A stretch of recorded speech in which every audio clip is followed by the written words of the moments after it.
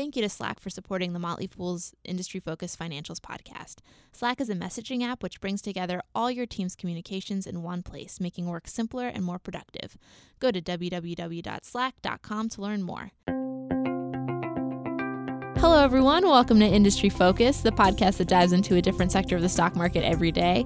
You are listening to the Financials Edition, taped today on Monday, May 1st, 2017. My name is Gabby LaPera, and joining me via the phone is John Maxfield, one of our financials analysts here at The Fool.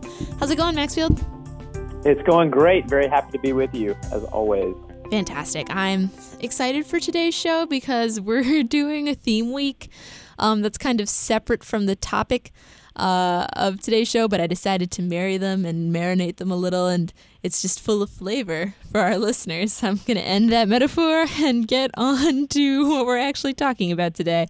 Today's theme is mysteries, but no, seriously, actually today we're going to be talking about puzzles, both an actual puzzle for listeners to solve and puzzles that banks are going to need to start solving in the near future. Make sure you listen all the way to the end to hear about our listener puzzle challenge. We're going to put that aside for now and turn to banking puzzles. And we have like these three big categories that we're going to talk about. The first is going to be Bitcoin and blockchain technology. We're also going to be talking about big data and cloud, and we're also going to be talking about API stuff. Okay, so Bitcoin. Maxfield and I are going to have a bit of a back and forth about this. This is kind of a new topic to both of us, so we're both learning. Bear with us. If anyone out there is a Bitcoin expert and we get something wrong, please write us a gentle email and we'll make sure to fix it in the next episode.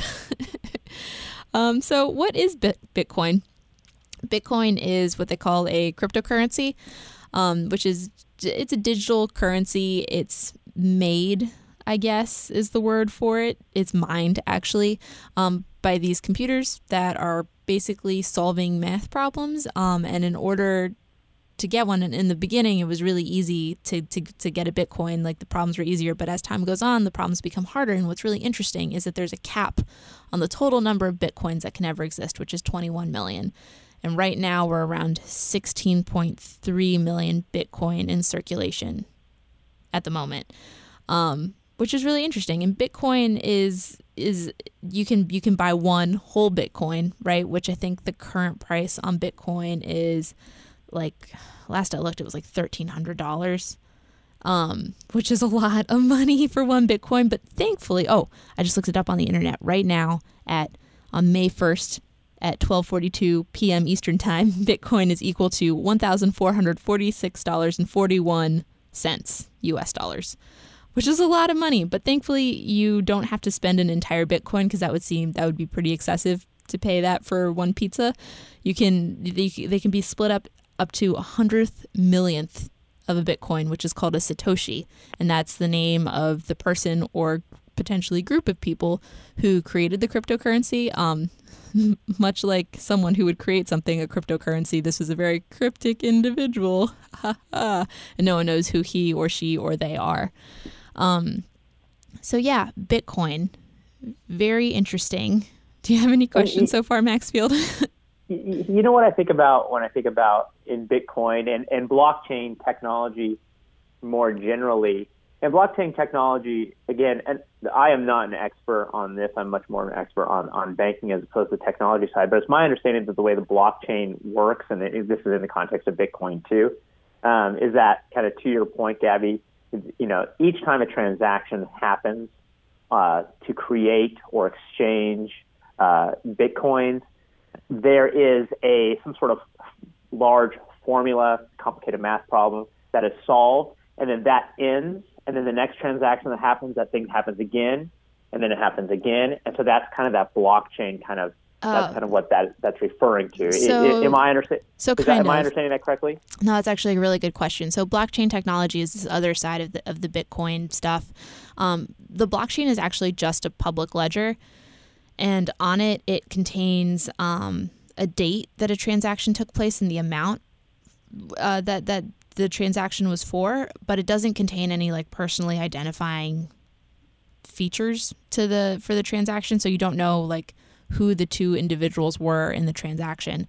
And the way the blockchain works is that in order to exchange Bitcoins, a computer has to be hooked up to this Bitcoin network, and each computer becomes a node, and each node has a copy of the ledger basically downloaded to it, and it's like updated fairly regularly, and that's like kind of like the price of being able to transact Bitcoin. So that way there's this huge diffuse public ledger that it's really hard to change to like hack it, because even if you like get to a few computers on this like network, I guess, you probably can't get to all of them, and eventually the correct ledger will pop back up again unless you somehow manage to get all of them at once. So Bitcoin, as you might be starting to understand, is it's a very secure way of dealing with money, and it's really interesting because it's not exactly like the US dollar, right? Like there's no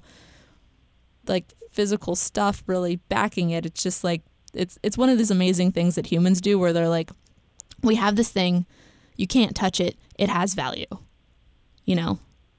Right. Well, I mean, and if you think about it, it's like when they talk about creating Bitcoins, they talk about mining them.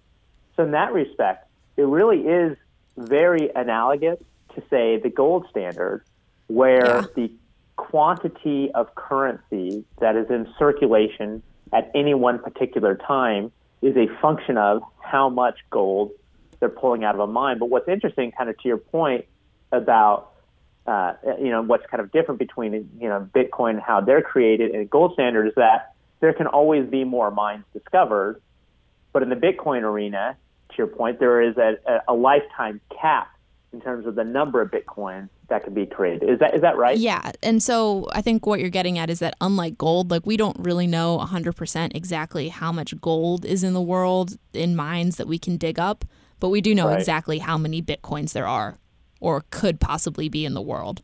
So it lends this like really hard cap. It gets into like this crazy economic theory. And listeners, if you're really interested in Bitcoin, I'm actually hopefully going to do an interview with an author who specializes in Bitcoin in a couple weeks. I'm still working with the publicist to figure out the details, but hopefully it all works out. But let's kind of turn to why Bitcoin is a puzzle for banks. One of the things about Bitcoin is that it's fast, cheap, or free and frictionless to transfer money, to transfer this currency. And banks and money transmitters, especially people like Western Unions, they make a lot of money off fees of just like shuttling people's money around the world. Do you know how much what the cap is for Western Union? Like how much they can charge you for transmitting money for you? I'm guessing it's high given Western Union's reputation and who they serve. 9% of the amount that you send. That's a lot of money, you know? Well, and even in the context of banking, if you think about how cumbersome checks and dollar bills are, I mean, going to an ATM to get dollar bills, then go and use that as a currency to transact, when opposed to like you could just have this on your phone and you go to the store. So you take that whole middle thing out of it. And then the other kind of point about Bitcoin and cryptocurrencies and blockchains in the context of payments, because I think that's really where this is going to impact banking significantly, is that so like checks, right? Somebody writes you a check, you go to your bank to deposit it. I mean, in this day and age with the technology that we have, and particularly like people like that bank at these huge sophisticated banks that pour billions of dollars every year in technology, still to this day a check takes overnight to clear. Yeah. That's so absurd. But then the reason that it takes so long is because it's got to go through the Federal Reserve's system. And so the blockchain is kind of, and cryptocurrencies kind of provides potentially an end run around that, because as soon as you make that payment transaction, it's my understanding, and in this kind of what sounds like what you're saying, Gabby, is that there's an immediate update to that ledger, that open source ledger, and then it moves on to that next transaction. So it may not happen like instantaneously, like in a nanosecond, but within a couple of minutes, which is significantly faster than say overnight. Yeah, definitely. So I guess that one of the things to know about Bitcoin is that the people who originally started it were a group that I think that they describe themselves in a particularly endearing term as cypherpunks. So cypher because they were really into cryptology, and punks because they were like kind of against the system, man. So one of their big things about Bitcoin is that everyone is their own bank, and this decentralizes the banks and takes away power from the governments and like the military industrial complex or whatever. Not to sound dismissive, but like that's kind of the philosophy behind it. And that's a huge problem for banks. If everyone can be their own bank, if the only thing you need the bank for is lending money, that takes away a lot of their fee income, which a lot of banks, that's a big chunk of their income. Yeah. Well, and if you talk to kind of the leading bankers, one of the things they'll tell you is that the way that banking is changing right now is it's transitioning from institutions that store money to institutions that kind of lord over the movement of money, right? And this is the payment space, right? And so if you go into that Bitcoin arena or that cryptocurrency arena, the blockchain arena, where the payment structure can be, can occur on the outside of the banks, this, really could potentially attack the fundamental, business purpose of banks in the future. And I think that's why when you hear people talking about things like, is this an Uber, are banks, facing an Uber moment to where, new technologies will come in and completely disrupt the business model? I think blockchain plays a very major role in that. Yeah. One of the things to think about too is that Bitcoin isn't this thing that's just going to take over overnight. Although it has spread very rapidly, which is that Bitcoin is still kind of struggling to figure out who and what it is. So I told you a little bit about the history and how it's like kind of this decentralized movement and people who are kind of libertarian in nature who are really excited about Bitcoin. But then, of course, there's also people who want to make money off of Bitcoin. And then, there's the third party that's involved in any financial interaction ever in the United States, which is the federal government. And we don't really know what regulation is going to do to Bitcoin. Like Bitcoin might be driven underground, or it might become like an actual tool that it's easy for people to use in the United States. And a lot of that depends on what the federal government decides. And one of the major issues that they've run into in the past is the federal government's regulations surrounding know your customer and anti-money laundering laws. Because one of the things about Bitcoin is that you don't need to know anything about the person you're sending money to. Like, you don't need to know their name, you don't need to know their address. And so it becomes very easy for illegal activities, at least in the eyes of the federal government, to occur. The most notable incident being Silk Road. I think that's the one that most people are familiar with, which was an underground deep web marketplace where people could buy things like drugs, and they would pay with Bitcoin because there was no way to trace who it was coming from and where to. And that got shut down, and I'm sure a million iterations have sprung up since then. But it's a really interesting world that is very divorced from the reality that I think most Americans experience from a day to day. Yeah, well, and it's not even so much, this is how I see it. I mean, like, it's not even so much about Bitcoin, but about cryptocurrency. Like, Bitcoin could just be like the first one that kind of gained traction, but there will be different iterations of cryptocurrencies that improve on, the ability to, whether it's, know your customer, track or determine whether there's money laundering is going on. In order for this type of thing to really catch on, those issues are going to have to be addressed. And that's why, at the end of the day, something will emerge in this area. Whether or not it's Bitcoin itself, it remains to be seen. Though it doesn't look like it because of those issues with it that you pointed out. But something will come up. Something will come up in this area. I mean, it's only a matter of time. Yeah, I mean, it's kind of like, who knows? Because a lot of the issues that the government has with Bitcoin, technically they have with cash too, right? The only difference is that cash is really hard to, if you're in Indiana, send to Hong Kong. Right. Well, especially if it's $1 million. That's a great point. Yeah, well, and if you think about it, like, I had this friend who, his parents were super, I think they were probably libertarian, and they didn't trust banks. And so they kept they saved his money for college in cash. And so they had, I think they had something like they had saved up $100,000 in cash. Well, one of their sons got a scholarship to college, a full ride scholarship to college. So then they had $100,000 in cash. So then they started depositing the cash into a bank in increments of like $9,999, which is like $1 below that $10,000 threshold, at which point the banks have to disclose to the federal government that maybe a presumptively suspicious transaction is going on. And so in the Bitcoin area, it could be a similar thing where it's like you could just set, the government could just take care of it just by setting, a threshold above that threshold, an amount of Bitcoins or amount of cryptocurrency that then would trigger, then trigger these the regulatory disclosure requirements. But still, they would still need to sort out exactly how that would work. Yeah. Right now there's a technology. So a lot of these Bitcoin startups got caught up was they were considered money transmitters by the federal government, and they were considered to be operating outside the law. And so a lot of them got shut down in the United States. But there's one that has been operating for a while where they literally just hold your Bitcoins for you. Like they just help you create a wallet. And if you forget your password, you're, I think, pretty much out of luck because they don't know what your password is. They don't know anything about you. They don't even know how many Bitcoins are in your wallet. Like, they just provide a service to help you do that. And like that completely falls outside of the existing regulation. Like, no one knows what to do with them. So we'll see what happens. It's definitely a puzzle for banks to think about and for the federal government to think about. And trust me, they are thinking. They actually recently denied the Winklevoss twins application to start a Bitcoin ETF. And it doesn't really sound like they want to let anyone start an ETF because they're worried about fraud.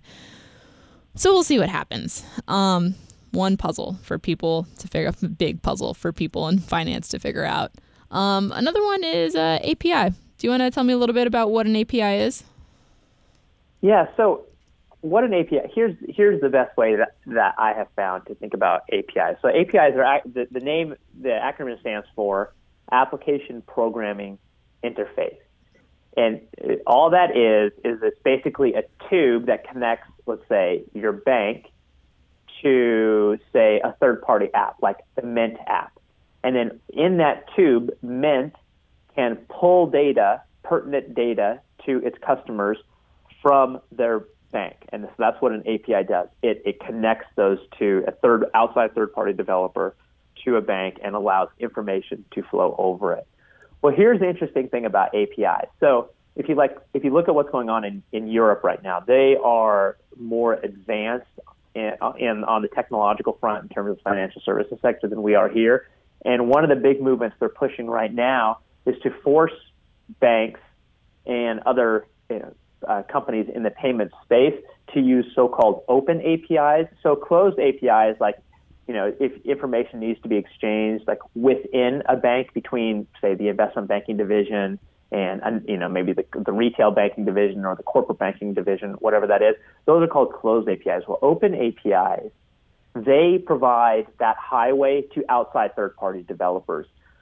And so the regulators in Europe are now starting to force banks and financial services companies to use open APIs in the payment space, and the thought process being that is just kind of the beachhead, and then open APIs will be used much more broadly in all areas of financial services.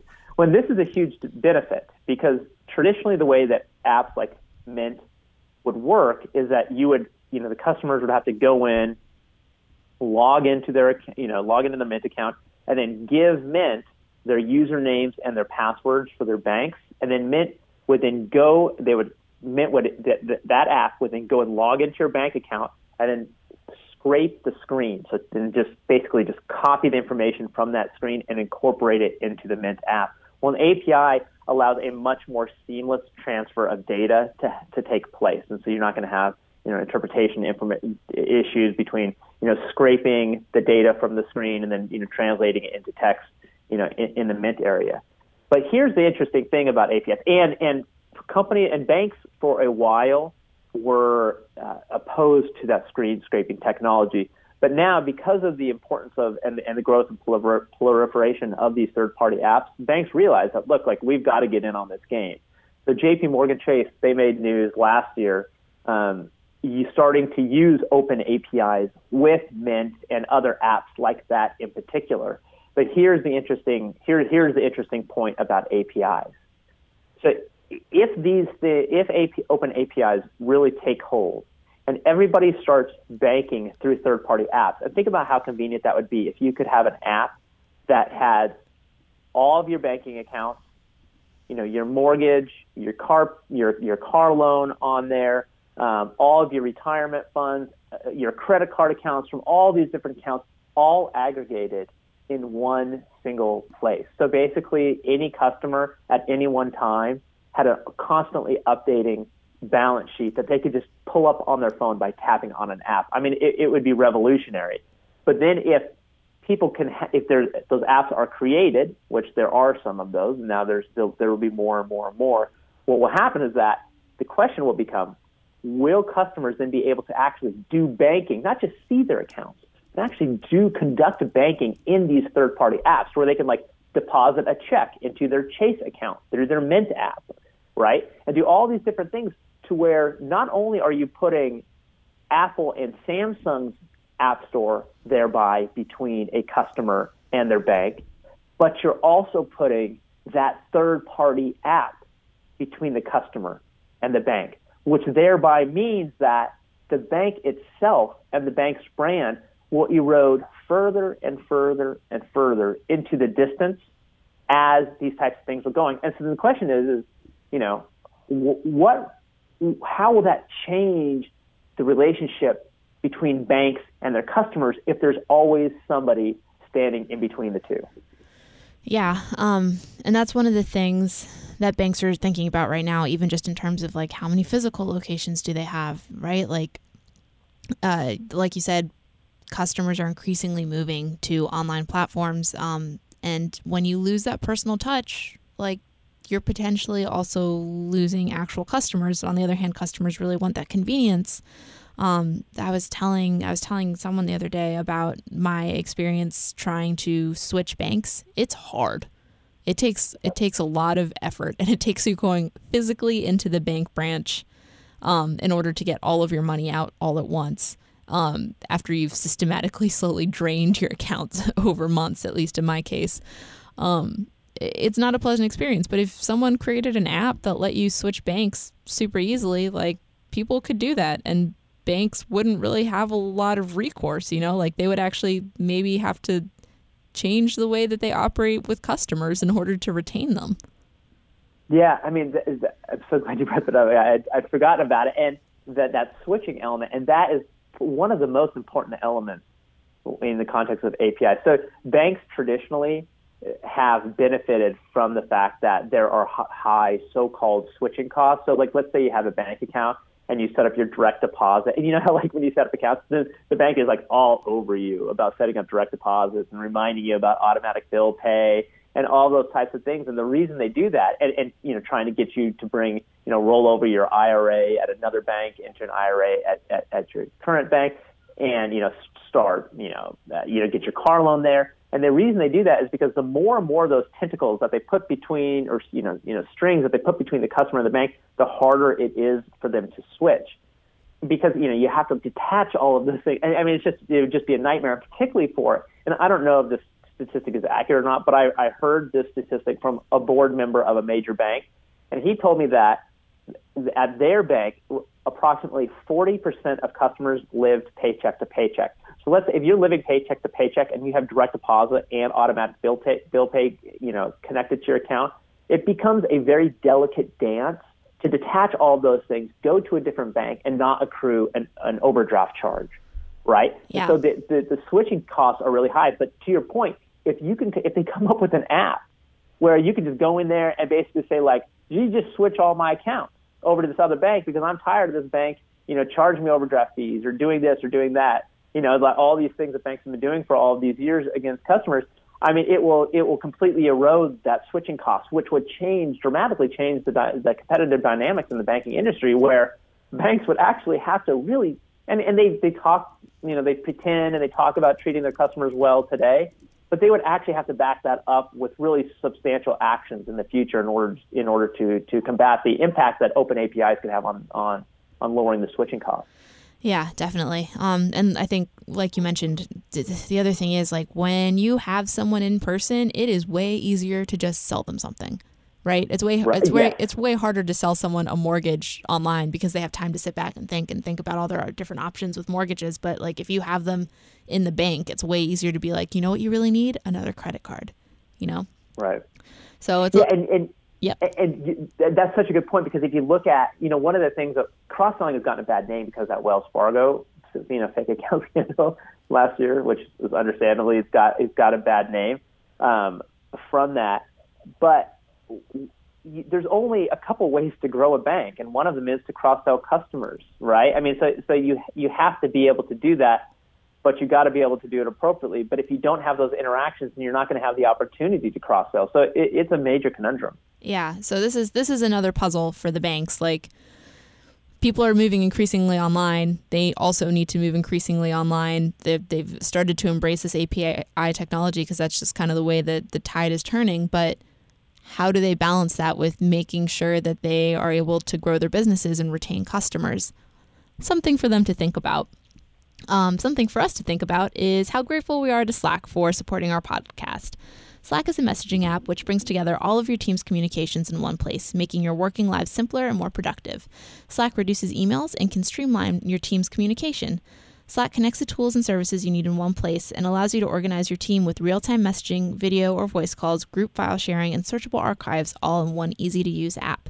Major companies regularly use Slack, such as Capital One, Electric Arts, Taco Bell, Autodesk, Lush Cosmetics, and The Motley Fool. I actually use the service every single day, and sometimes on the weekends when my coworkers and I are trying to hang out outside of the office. Slack also saves time and improves productivity. There's no more searching through emails for that one follow-up or searching through multiple systems to find what you're looking for. You can just search in that one handy search bar. You don't even have to switch across multiple tabs or platforms to keep updated with work. Like, it's just in this one system. It's also super easy and convenient. You can drag and drop file share, and it works with all the apps you already use, like Dropbox, Google Drive, and Trello. Plus, you can tailor Slack to your work with over 900 apps.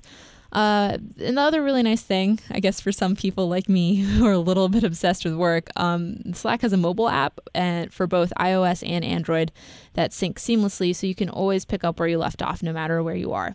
And you know what else is really great about Slack? We have a lot of remote contractors like Maxfield, and I can have real-time conversations with you via Slack instead of cluttering up our respective email boxes. And I can also post documents and pictures for discussion, which is something you can't really do over the phone. It's like this kind of happy medium. It's like when my mom asks me why I text instead of calling or like sending an email. It's like it's one of those things where you can like get someone's attention, but they don't have to respond to it right away, but they can also have like a really quick conversation back and forth with you. I really, really like Slack a lot personally. Anyway, if you're interested, go to www.slack.com to learn more. That's slack.com. Thank you again to Slack for supporting us. Okay, let's talk about big data and banks. Something that you wouldn't initially think might be a puzzle for banks, but could be.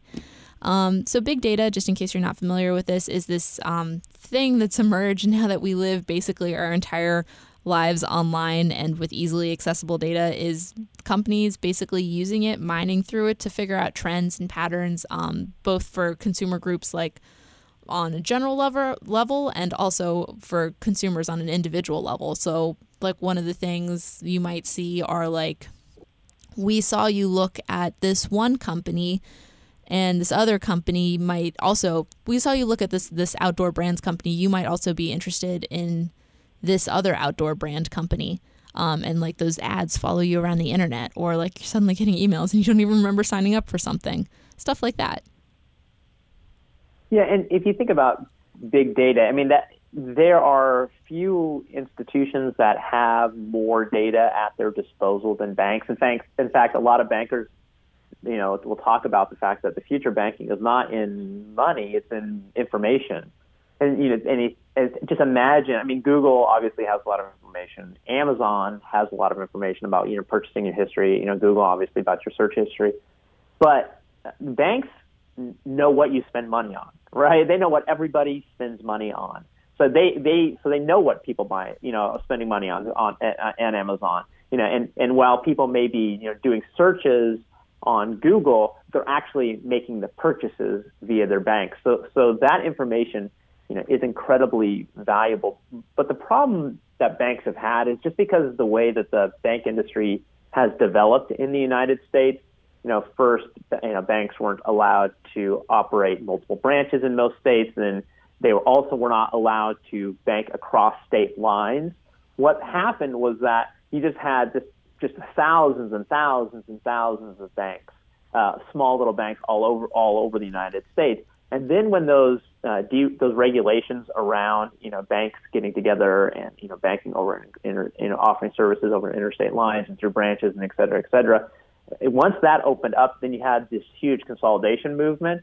And so banks buying other banks, buying other banks, buying other banks, buying other banks. And then pretty soon you have your big four banks like Bank of America, Wells Fargo, JP Morgan Chase, and Citigroup that are, excluding Citigroup, that are basically hundreds and hundreds of banks that have been rolled up into one. Well, the problem with that is that each of those individual banks that were acquired or merged into these huge organizations had data, and they used different systems, different software to record and analyze that data. They stored it in different places.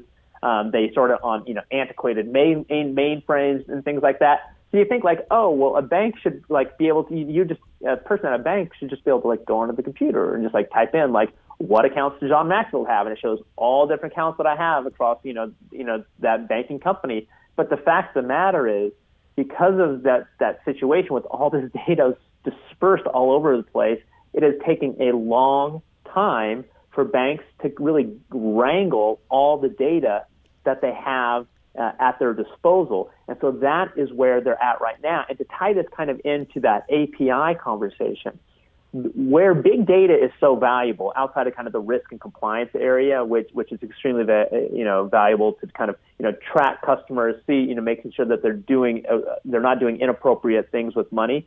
The other area where it comes in really handy is in that cross-selling area, and the reason is because once a bank gets its arms around its data, it can then determine not only which products each customer has, but they can look at the transaction history of that customer and determine, say, if this customer would really benefit from a brokerage account or a specific retirement account or another credit card, and then they can kind of see which customers will have those needs and then pitch those specific products to those customers, which really dramatically increases your cross-sell ratio, and the revenue you derive from each customer. And it's not just that. If they get organized enough, they could, and if this is legal, which it might not be in the future, I don't think there's really laws around it right now, banks could sell packages of data or make some sort of agreement with outside retailers and say, I know that Gabby LaPera really likes swimming. Why don't you sell her a pool or swimsuits or whatever it is? And they can do integrated ads in the bank app, which is on the API. So that those are all things that they could potentially do, and that could be a major source of money for them. That's how that's how Facebook makes a lot of its money, right? It tracks you around and lets businesses serve ads of websites that you recently visited. That could be be huge. Yeah, and the credit card companies, they've already made a significant amount of progress in this regard. If you look at kind of a Bank of America's reward for their credit card, the Bank of America card, and they have individualized rewards programs for customers that can be tailored based on a customer's transaction history. And the benefit there would be that if a bank, let's say, as we were talking before the show, Gabby, let's say they know that you love Chipotle, and it's within a bank, and so they have, let's say, 10 million customers who go to Chipotle, whatever it is, once a week. They can go to Chipotle and be look, do you want to, because one of the things Chipotle is trying to do right now is get people to come more frequently to their stores after that whole issue that they had last year with foodborne illnesses. Well, Bank of America could go to Chipotle, and they could say, look, we have 10 million customers who go to your restaurants once a week. Why don't we send a coupon to them and see if we can get them to go more frequently? And the benefit to banks would be that the more transactions that are processed. So, the person, if I get a coupon to Chipotle, rest assured I'm going to use it. You know what I mean? So that, and I probably that would probably encourage me to go to Chipotle more frequently, which means that I would conduct another transaction. And banks make money on those transactions from interchange fees. So there's a number of different ways that they can use it to generate revenue. Yeah, no, it's definitely really interesting. Side note, Chipotle. Not Chipotle. I know. I know. They got you on that last time too. Yeah. Listeners, it's not his fault. It's if you say it one way for years and years, it's really hard to break out of that habit, man. So don't get mad. Don't write us emails about it.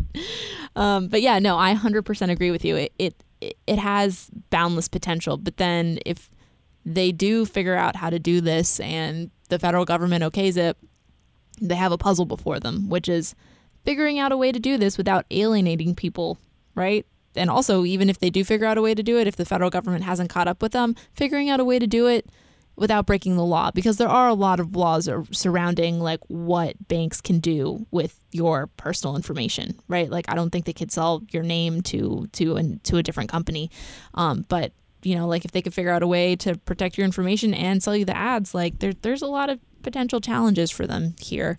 And I don't know about you, Maxfield, but sometimes I get really, really annoyed when ads follow me around the internet. And I'm like, I'm just not going to get on Facebook for 3 days because I don't want to see these fuzzy Gucci loafers anymore. I'll send you a picture. I swear to God, if you email me, industryfocus@fool.com, they're hideous. And I warn you, you will be followed around the internet for days by them. Not to make it personal or anything.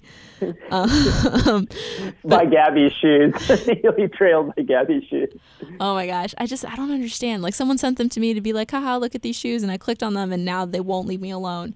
But anyway, so there's a lot of things to chew on there. And then the last thing I want to hit super quick, because we are running way over, is cloud banking, which is basically the banks letting other services like Amazon or Google host their data centers, which is cheaper for the banks. Then the banks have all of their own data easily at their disposal. But there are potential problems with it, right? Like, for example, Amazon Web Services went down earlier. Was it this year or was it last year? I can't even remember. And how it was down for like a whole day. That's no good.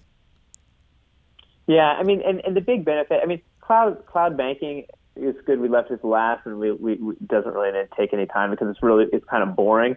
But basically what it allows banks to do is it allows banks to basically shut down their data centers and outsource that to larger companies like Amazon, Microsoft, IBM.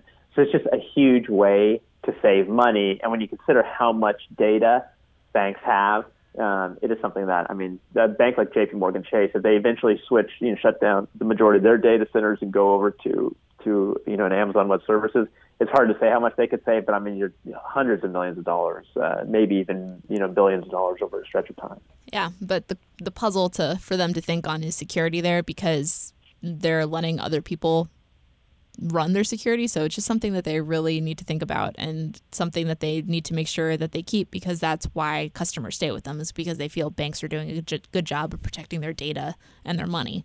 And if they don't, it's just no good.